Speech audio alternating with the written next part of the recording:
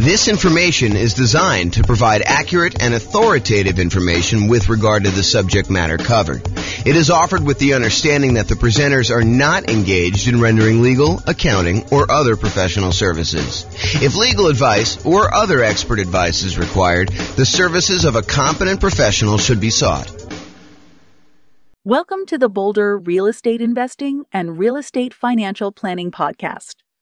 Learn all about investing in real estate in Boulder, Colorado, with a combination of real estate financial planning and modeling with numbers specific to Boulder, plus syndicated, more generalized recordings of live and pre-recorded real estate investing classes, not all of them specific to Boulder. Be sure to stay tuned after the podcast for a message from our sponsors. Well, good morning and welcome, everyone. I am your host, James Orr, and today we have a very short class, but it is an important class. It's the class about what is private mortgage insurance and how to avoid it. We're going to go over basically what the private mortgage insurance or PMI is, and then like all the different ways that we can avoid having to pay it, including putting enough down so that we don't qualify for having to pay PMI. So let's jump right into it. So what is private mortgage insurance or PMI? The Consumer Financial Protection Bureau website defines PMI as private mortgage insurance, also called PMI, is a type of mortgage insurance you might be required to pay for if you have a conventional loan. Like other kinds of mortgage insurance, PMI protects the lender, not you, if you stop making payments on your loan. So really, this is how I like to describe it. This is my layman's version of what private mortgage insurance is. You go to a lender and you say, hey, Mr. and Mrs. Lender, I would like to go buy this property. They say, great, we would love for you to buy this property. We will loan you money in order to do that. They're like, okay, I would like to put 5% down. They're like, well, I would like you to put 20% down. And you're like, no, I really would like to put less than 20% down. I'd like to put 5% down. And so they say to you, okay, I'll tell you what, you pushed hard enough. We would be willing to make you a loan and allow you to put less than 20% down. However, we're concerned that if you decide for whatever reason, something happens to you or the world falls apart, that you may stop paying on this mortgage and walk away. And if you do that and you only put 5% down, we could lose money. We might have to take the property back. We might have to pay some expenses to get the property back. We may have to wait for several months while we're waiting to actually be able to foreclose and get the property back. We may need to do some repairs on the property when we get it back. We may need to hire a real estate agent in order to sell the property and pay them a commission. We may need to hire our attorneys to do the foreclosure. So we might have some pretty significant expenses. And we're concerned if that does happen, then having 5% of equity in the property might not allow us to get all of our money back. In other words, we could not walk away with 95% of the property value should you be, should you default on the loan and we have to foreclose and get it back. So I'll tell you what we're willing to do. If you go pay this third party company, this insurance company, and this insurance company is going to protect us in case you default and we end up losing money on the deal, then we will go ahead and accept your 5% down payment. And because it's a little riskier for us to do this too, we will also charge you a small premium on the interest rate. So that's what's going on. I mean, the mortgage company, they want to make you the loan, but they want you to put 20% down. But you really push hard enough. You're like, look, no, I don't want to put 20% down. I really want to put 5% down or 7% down or 10% down or 3.5% down or 0% down. I really want to do one of these other loans like USDA or VA or FHA or even conventional with 5% down. And yes, some of those I realize don't have mortgage insurance like the VA. They have a funding fee instead. I understand that. But the idea is that they would prefer you to put 20% down. And you're telling them, I would prefer to do another loan where I put less down. And they say, well, okay, we'd be willing to do that. It's going to be riskier for us. So we're going to charge you a higher mortgage interest rate. And we need you. We require you to go pay this third party private mortgage insurance company that will protect us in case you default. It shifts some of the risk of you defaulting from the lender to the insurance company. So they're sharing in the risk now. The insurance company is collecting these premiums, and they've calculated it such that they're profitable. They're collecting more money from all the people paying private mortgage insurance than what they're having to pay out to lenders. And during really good times, when the market's going up 5, 6, 7, 10, 15% per year, they're probably doing really, really well. But they don't know that the market is going up when they do the initial private mortgage insurance. It could go up for 6 months and then it could go down a lot. And then they'd be on the hook for a lot of these things. So they have to look at the aggregate of all the different people, all the different markets over time and say, okay, now we think we're going to be profitable by collecting this premium from you and being able to pay out in case you default and they have to pay to the lender to protect the lender. Okay. Now, for FHA loans, PMI is called mortgage insurance premium. Same thing, right? Same idea. It's still protecting the lender. They have upfront version, and then they have both and in addition to that, they have an annual version. So the upfront one is called, as you might have guessed, upfront mortgage insurance premium. That's the one you pay when you get your loan. There's a fee you pay when you get the loan upfront. Plus, there's an annual, usually paid monthly, mortgage insurance premium, MIP, on FHA loans. For conventional financing, it's just called PMI, private mortgage insurance. Okay. Now, how do you avoid it? The really simple way is put down 20%. I'm going to go over some other things we can use to avoid it. But remember how we discussed this, right? The lender says, look, I would love to make you a loan, but I would require 20% down. And you're like, no, I would rather not put 20% down. And they're like, okay, you pushed hard enough. I would be willing to give you this loan for less than 20% down, but you'll have to get this private mortgage insurance. Well, one way to not have to pay PMI is put 20% down. Okay. Now, there's some other ways to do it, too. But I do want to comment on this 20% down idea. There is a belief out there, and it's a belief I'm working hard to help people understand the nuances to it, because it's not always 100% true. But there's a belief out there that, look, I want to go put down this minimal amount. I want to get maximum leverage. I want to get the maximum return I can get on this very small down payment that I'm making. And it is true that when you do put less down, it amplifies returns. Honestly, it amplifies returns in both directions. If you have negative cash flow, it amplifies that negative cash flow return, which is negative. And if you put less down, it also amplifies any type of things that go against you. Like if property values happen to go down, that gets amplified too. So it's an amplified return, not always a better return. Subtle point, okay? Now, so a lot of investors want to put minimal amount down in order to be able to make these investments. And I think the other reason why is they think to themselves, look, I'm going to put this small amount down and I'm going to be able to buy more properties, have a bigger asset base, get to my financial independence goal faster by having more properties acquired quicker. And what's interesting is that is not always true. And I've done math on this in 300 US cities. And I continue to do classes on this. So if you haven't heard one of those classes where I talk about, is it better to do one thing or another? We do this comparison in some of those classes where we say, look, instead of you going and doing like a nomad strategy where you put 5% down, you buy a property, you live there for at least a year until you save up the next down payment and you've lived there for a year, which is a requirement of the lender. Then you go buy your next property with 5% down, you convert the previous one to a rental, and you repeat this process, and you're able to acquire properties relatively quickly with relatively low amounts of capital invested. Because you're putting 5% down every time you do this. When we compare that strategy to taking the extra time to save up for a full 20% down or 25% down, or heaven forbid, save up 100% and buy a property with no mortgage, completely unleveraged, sometimes it is faster for you to have saved up for 20% down than it was for you to save up for the 5% down. Maybe not faster to buy your first property, but faster to get to financial independence. And it blows people's minds every time I show them the math because it's counterintuitive a lot of times, right? You think to yourself, hey, I'm going really slow in the beginning because I'm taking this extra time in order to buy my first property. But by the time you buy your first property, that property may help you save up for the second one. Whereas when you buy it with 5% down, it may have slightly negative cash flow or very little positive cash flow, or maybe a lot of negative cash flow, depending on your market. Okay. And if by doing that, it actually slows down how quickly you can acquire your next property in a lot of cases.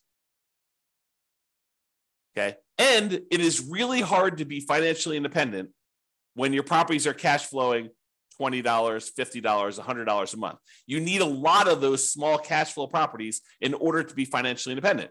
Whereas if you saved up and you bought a property with 100% down, no mortgage at all, that generates a lot of cash flow because you don't have a mortgage on it, which makes sense. And so in those cases, you don't need that many. And once you buy the first one, the amount of money that is generating helps you buy the second one because the cash flow from it is so great. The speed, the time it takes you to acquire your second free and clear property is much faster than the first one. Yeah, the first one seems like it takes forever. But if you measure the time it takes you to be financially independent, comparing putting like 5% down or 20% down or 25% down to buying properties free and clear, it is not nearly that much longer than you might think it might be. It's probably longer in a lot of cities, but it's not as much longer as you think. It's not like it takes you 3 times as long. In some cases, it's like a year or 2. And then you don't have any risk of leverage in that case. You don't have any PMI. You've really optimized your investment in that way. Not optimize your return on investment, but optimize the investment. You're getting like a really big chunk of return on it. Okay, I've kind of diverged there. So when you put 20% down, it may require you to save up for a longer time, which may mean you're buying a more expensive property because property values are probably going up, right? Not necessarily, but a lot of times they are. And it may mean you're getting higher interest rates. If interest rates are on their way up, that could happen. So there are some risks in saving more money to put more down. You know, when you do the 5% down, you're able to acquire properties now. Sometimes you could lock in lower prices and lower interest rates. Now, if interest rates are coming down, it may work the other way. And if property values are correcting, if they're coming down, it may work the other way. But a lot of times we don't know.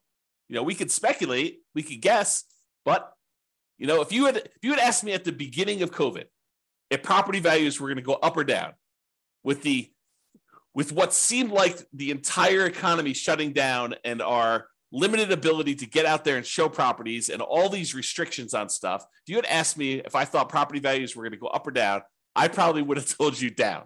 I would have thought, hey, you know, I don't know for sure, but you know, if we can't show properties, if it's harder to show properties, it might be harder to actually move.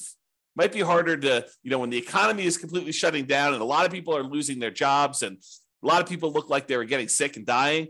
I mean, you could have argued that, you know, end of times, the real estate market's going to crash. What happened? Not that. Hard to predict sometimes. Really hard to predict. Okay. All right. So how to avoid private mortgage insurance? Put 20% down. Really easy. Or if you already have a loan, you could pay down your loan balance so that you are below 20% loan to value. Oh, sorry. So you're below 20% equity, not loan to value. Got to rephrase that. I'll say 80% loan to value. Look at this. Correcting in real time. So pay down your loan balance so that you're below 80% loan to value. Now, with FHA, can you do that? If you pay down your loan below 80%, can you get rid of your PMI that you have, mortgage insurance premium, on an FHA loan that you already have? The answer is no. FHA is one of those loans where you have to pay it off. You have to either refinance or sell the property in order to get rid of your mortgage insurance premium. There are some exceptions. You know, if you go look at the FHA matrix, you can put enough down and there's some things that can happen where you can do that. But if you're putting 3.5% down to get an FHA loan, which is probably the majority of folks on here, especially if they're buying, you know, duplex, triplex, or fourplex, they're trying to minimize their amount down, then paying down to an 80% loan to value, either organically, just with natural mortgage payments, or putting extra money into the deal to try to get below 80% with FHA loan, you're not going to be able to do that. However, if you have a conventional loan that you put 5% down or 10% down in order to acquire it that way, or 15% down, you want to buy a non-owner occupant one, you could do that too. And then you're like, hey, look, I made a mistake, or I didn't have the money then, but now I have the money. I want to go below 80% loan to value and get rid of PMI. You can do that. You can pay your loan down below 80% loan to value, request that the lender remove PMI, and we'll do a whole class on that. Okay, so you pay your loan down so that you get below that 80% loan to value, and that will allow you to get rid of private mortgage insurance. which could significantly improve your cash flow. Okay. Another way to avoid private mortgage insurance is when you get your loan, you can voluntarily tell the lender, look, I will voluntarily take a higher mortgage interest rate if you give me a credit that you then use in order to pay a one-time upfront mortgage insurance premium, a private mortgage insurance payment, instead of doing it monthly. So you say, look, I don't want to do monthly PMI because it's really going to hurt my cash flow. One thing you could do, you could bring money yourself to the table and pay a one-time upfront private mortgage insurance payment and not have a monthly PMI payment. That would improve your cash flow.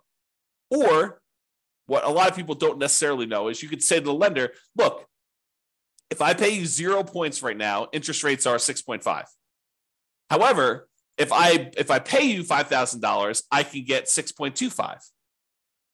But it works in the other direction too, where you could say to them, listen, I will voluntarily take 6.75.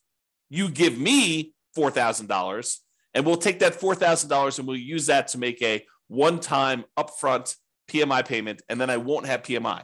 So in other words, it looks like, mechanically, it looks like you took your PMI and instead of paying PMI, you moved it to the interest rate of the loan. That's what it looks like. It looks like you voluntarily took a higher mortgage interest rate instead of paying the monthly PMI. And sometimes that's cheaper. Most of the time, it's not as good of a deal because the mortgage interest rate going up actually stays with you for the life of the loan, stays with you for 30 years. Whereas the mortgage insurance premium, the PMI that you're paying, the monthly payment you're paying for private mortgage insurance usually will go away once you drop below 80% loan to value. So even though the amount you're paying monthly might be higher for PMI, it's usually higher for a shorter period of time versus having your interest rate go up for the entire 30-year life of the loan or 15-year life of the loan. Usually you pay down below that 80% sooner, and that PMI would then go away. So you got to do the math and calculate, how long am I holding this property, and does it make sense for me to pay this PMI, a higher PMI for a shorter period of time, or to take it all in the interest rate forever? And if you're getting rid of the loan, it may not matter, right? If you say, look, I'm only buying this property, I'm only going to hold it for 2 years, then I'm out, you can make a decision based on that. But be careful. Sometimes plans change. Sometimes we all say, hey, I'm only going to hold this property for 3 years. And then we're like, nope, this is an amazing property. I'm holding it forever. Man, I wish I hadn't done this, PMI and the mortgage interest rate instead. I wish I would have just done the PMI. But sometimes it's hard to know in advance. Or sometimes we think we're going to hold the property forever and something in our life changes and we have to liquidate all of our properties. You have a divorce, you have some medical issue come up, your kid needs money for whatever, you have to pay a ransom. I mean, who knows, right? Any of those things could happen. All right, so how to avoid private mortgage insurance? You could get a loan that doesn't have PMI. For example, that VA loan. A VA loan technically doesn't have PMI.